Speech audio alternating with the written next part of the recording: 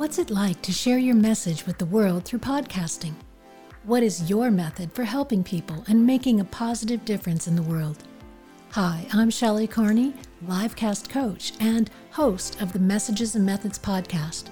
Join me as I share fascinating stories and insights from podcasting women I met at the She Podcast Live conference in Scottsdale, Arizona in October 2021. This series of interviews will provide the foundation of understanding of why women podcast today and how they impact the world through their voice and message.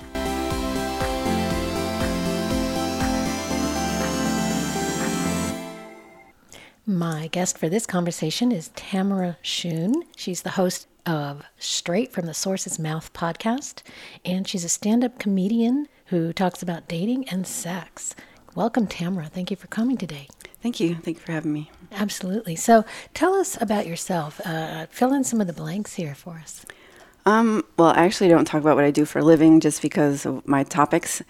And but I started out getting involved in this from doing stand-up, which was something I wanted to do 20 years ago. I took a class on how to be a comedian. And then people have said I was funny. People laugh when I've been in groups. So I always kind of knew I would do it, but it took me 20 years to actually, take a class and start doing stand-up. I did that for 3 years, and then people want me to, I call myself the queen of TMI. So people want to hear what I have to say, and they're too afraid to say it, and I kind of say it for everyone. So that's what my podcast is now about too. So I have a few episodes where it's very, I go there, and it's like nerve-wracking and scary, but I don't, Well, it's like that line, I say things other people won't. That has value. Exactly, yeah. So that's kind of fun. But tell us, you said you started when you were 50 doing stand-up? Yeah, yes. I took a class just before. I had a series of relationships, and one ended, over a 10-year period. So I was like, what do I want to do now? Because I've been kind of doing what they wanted to do the whole time. So I took a class. I happened to be off work, and it was like a first come, first serve. And I got the email, and I signed up like within seconds. So I took the class, and we had a graduation show. It was like a 4-week class. And they recorded it, and the show itself went really well for me. So a lot of people came up and said, great job or whatever. And so then I had a recording, which I could then, ask to be on shows by having a video clip of yourself. Oh, that's great. And we speak to Encore entrepreneurs, and that's basically what it is. It's, I've always wanted to do this one thing, but I've always been too busy with, family or work or whatever. And now I finally have some time for me, and I can focus on what I want to do. So we make a lot of changes and a lot of self-discovery in our 50s. Yeah. And that's really my message too. I think everyone should do the thing they secretly want to do and just don't tell anyone. Like I would not tell anyone. Mm-hmm. I was too scared because I thought they would laugh or think it was weird. And I actually went to America's Got Talent to audition before I had even done stand-up. I was like, I can do this. But I told no one.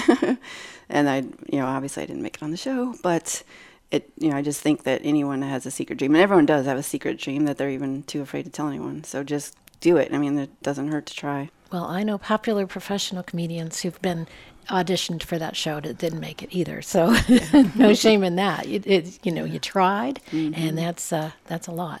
Yeah, it was definitely an interesting experience, and I was proud of myself for even going. Right, absolutely. Did you, let's get into your podcast. Tell us about your podcast. Yeah, so I just started a couple months ago, but I actually took a class on how to do a podcast. To me, it's like, why not learn from people that know what they're doing? So once again, I took the stand-up class, and I took the podcast class. It was through Pat Flynn. I don't know, a lot of people are aware of him. Mm-hmm. Power Up Podcasting. And so I took his class, whatever he said, I did. He's like, start with why and figure out what you want your message is and make sure you have 3 episodes recorded. So, I just verbatim, whatever he said, I did. And then, most of my episodes are about dating, and then a few of them are about sex now. And I told friends that I would go there in my intro.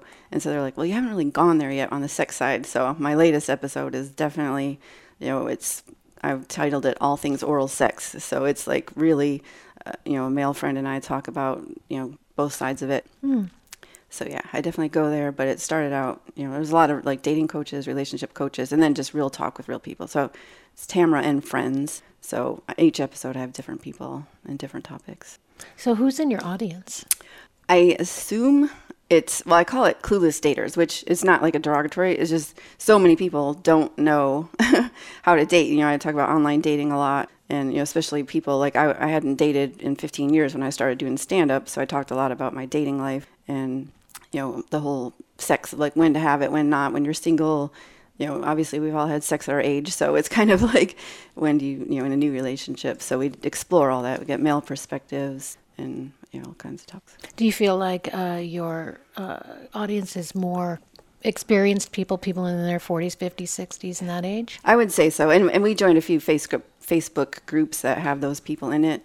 And I would say that's probably, I do have a millennial, like male perspective for one of our episodes or two of our episodes. So, it's the range, but I would say that's probably the most fitting. People that are like newly into dating. One of the women in the conference was, newly widowed.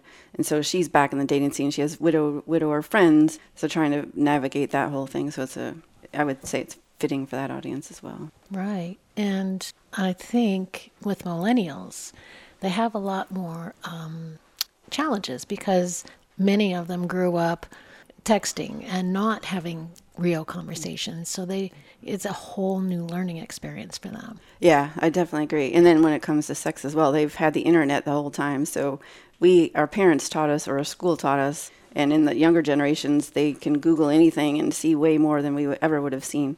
So, and I don't think they get the right message. Right. So that's, part of my thing too, is to hope they get the right message that is not the ideal. And I get, my podcast has a lot of books I've read, so I give a lot of resources. Mm-hmm. And I basically say, I read the book so you don't have to, and I give the highlights from different books. Each topic has like at least 2 or 3 books and links to sites and lots of resources. I very much want this to be educational, kind of a how-to, and then how not to kind of stuff. And how long have you been podcasting? I officially launched September 7th of 2021, so just a month and a half ago. But my you have to upload earlier than your start date. So August 7th is when my actual stuff was uploaded and people could find it. But officially only like a month and a half or so. And so what did you do for your launch? Well, I had some people, like a launch team, somewhat.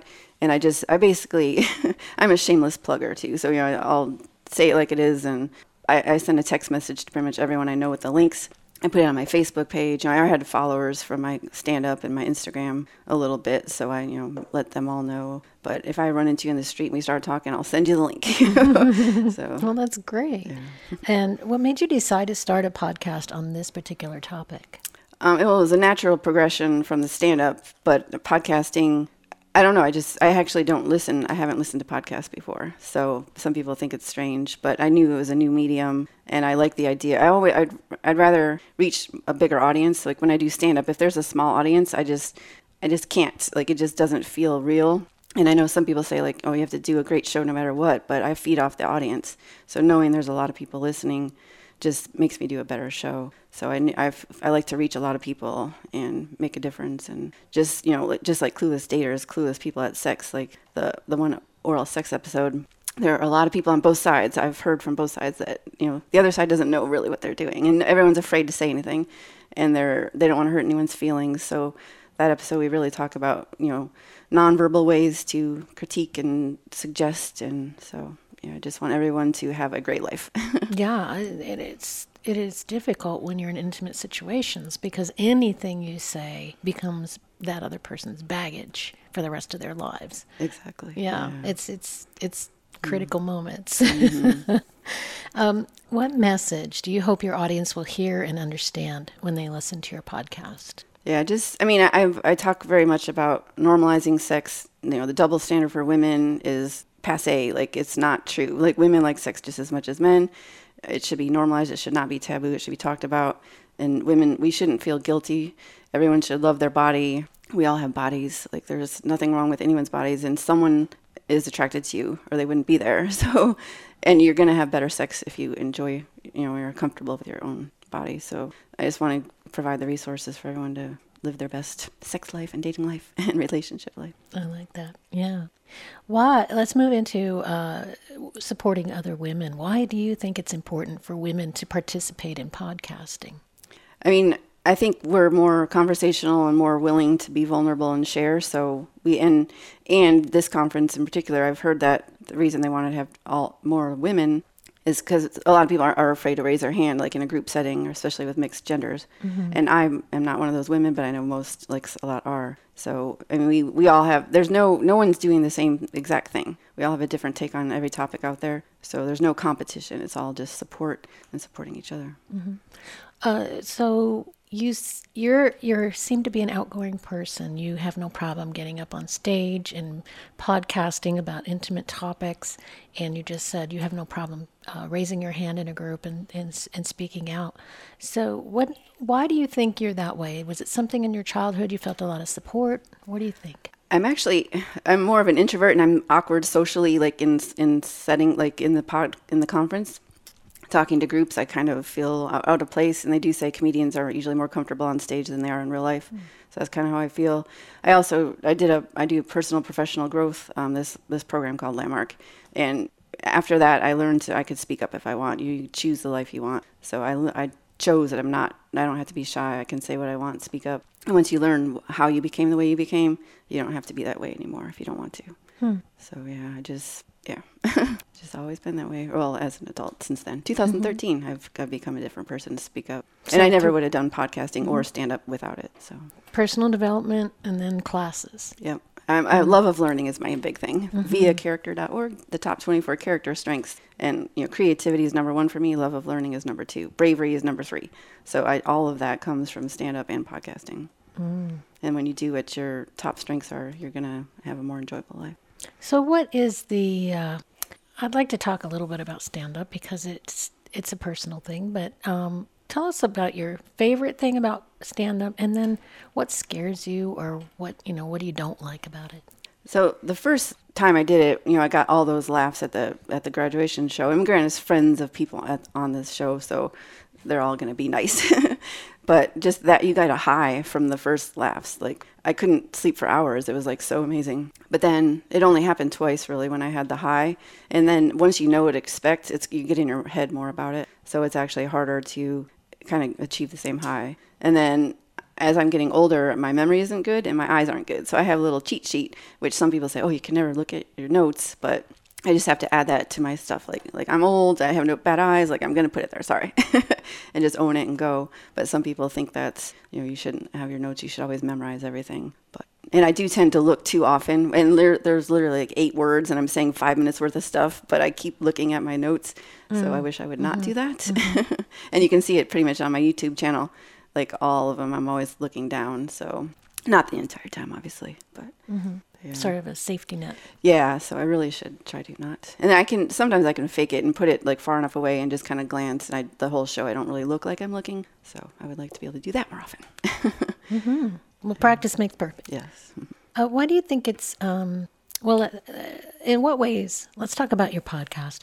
And when did you get the idea to start podcasting, and how did you get into that? And then in what ways has your life changed because of it? Yeah, so I'm in a leadership program within that same program. I mentioned that, and I did a 90-day program with a friend who was offering it for free because she was testing it out. And it's all about personal growth again. So it was like a program that you have a goal quarterly. So I was like, by the end of this, I'm going to have 3 episodes published and online. And then you keep track of doing that. So that was a given. And then I had written out it's called the Dream Builder course. So I said, I want to have a podcast. So the 2 together kind of just made it happen. Like I was like, I will have 3, and now I have 10 episodes and 2 more in the works to be recorded. And, if I say I'm going to do it, I do it. So I know. And then, yeah, I mean, it's scary because I share this with everyone, like family, friends, like everyone. A lot of people, I guess, are too shy to share with people close to them. They'd rather have strangers listen. I would prefer to have more strangers than people I know, yes. Right. So eventually, hopefully that happens. And I'm sure, I have 600 something downloads, so I'm sure some are people I don't know.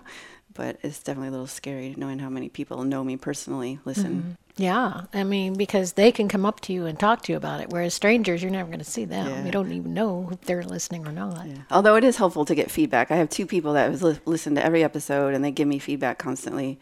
So and of course it's positive because they're nice, but so that's always good to hear. Right, and it can help you decide where to go next, which direction. Yeah.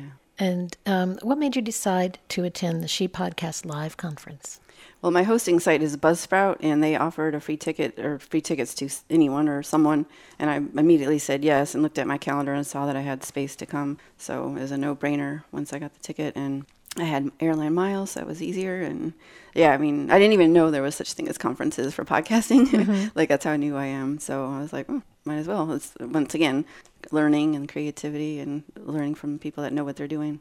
And what did you hope to accomplish during the conference? Did you have a goal for it? I just wanted to take in and learn, from people that know what they're doing. And every session I've attended has been like amazing. Like, I picked the topics that are relevant to me, and they've been very helpful. And then, because of my social awkwardness stuff, I did have a few social things, breakfast and lunch and stuff. But I always feel a little, I don't know. It's all in my head. I've got the personal growth going, but it's not quite elevated enough not to feel awkward and feel like left out.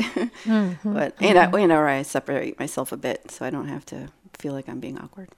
Well, I think most people go through that when they go into a conference type situation and you see, well, there's a group of people, but they all seem to know each other, and I didn't want to try to break into that, and then. Yeah. And I actually invited a friend, so she's staying with me. Oh, great. And I originally was like, I'll skip some sessions and hang out. And I'm like, no, I really want to stay. So she's, shopping and doing a bunch of stuff today, and then we hang out at night. So. Right. Yeah. My husband's here with us, and he's kind of just being real helpful with bringing us things that we need. And yeah. So it's nice to have that extra help. What plans do you have for the future of your podcast? I mean, I plan on continuing on until I can, or, no one wants to hear it, I guess. But I know there's a way to, get sponsors and stuff. And down the road, I hope to do that, because it's not free to have one, but it's not overly expensive either. Mm-hmm. Are you looking at different series or different topics? I plan, I mean, there's so many topics within sex and dating and relationships that, I could go on for years, I would say. And I have 2 in the works, like BDSM, first, the sex stuff, and then How to Date Like a Man from a book that someone read. And I always get different perspectives. So there's never, and I know a lot of people, like I have tons of acquaintances, so it's usually easy to find people to be on shows. And then once they do it, they're like, I'll come back if you want. So I keep my list going. That sounds awesome. So where can people find and connect with you? It's on all the sites. I have a Linktree account, and then I also have my YouTube channel. Everything kind of points to each other, which of course I learned in the class to do. So, but yeah, pretty much if there's a podcast site, it should be on there. And all right. And we'll have that in the show notes for those who are looking to find out more about your program. Yeah, and I do have Instagram at Tamara_Scone. It looks like school, but it's pronounced scone, which no one would guess. _comic. Scone, okay. Yeah, which everyone gets it wrong. And my first name too. So Tamara. Yeah. Yes. Tamara Scone. Okay. Well, thank you, Tamara, so much for being with us today and sharing about your podcast and your life. We appreciate you. And we hope that we can work with you again in the future on Messages and Methods. Awesome. Thank you very much. Yeah, this was really cool. First time being interviewed. Thank you for joining us for the Messages and Methods She Podcast Conference interview series with Shelley Carney, produced by Toby Eunice. Please subscribe, leave a great review, and look for our compilation book on Amazon soon. Share our podcast with your family and friends and discover how you can become a fabulous podcaster at agkmedia.studio or join our Facebook group, Leveraging Your Content. Check the show notes for links and resources, and please enjoy all our wonderful podcast episodes.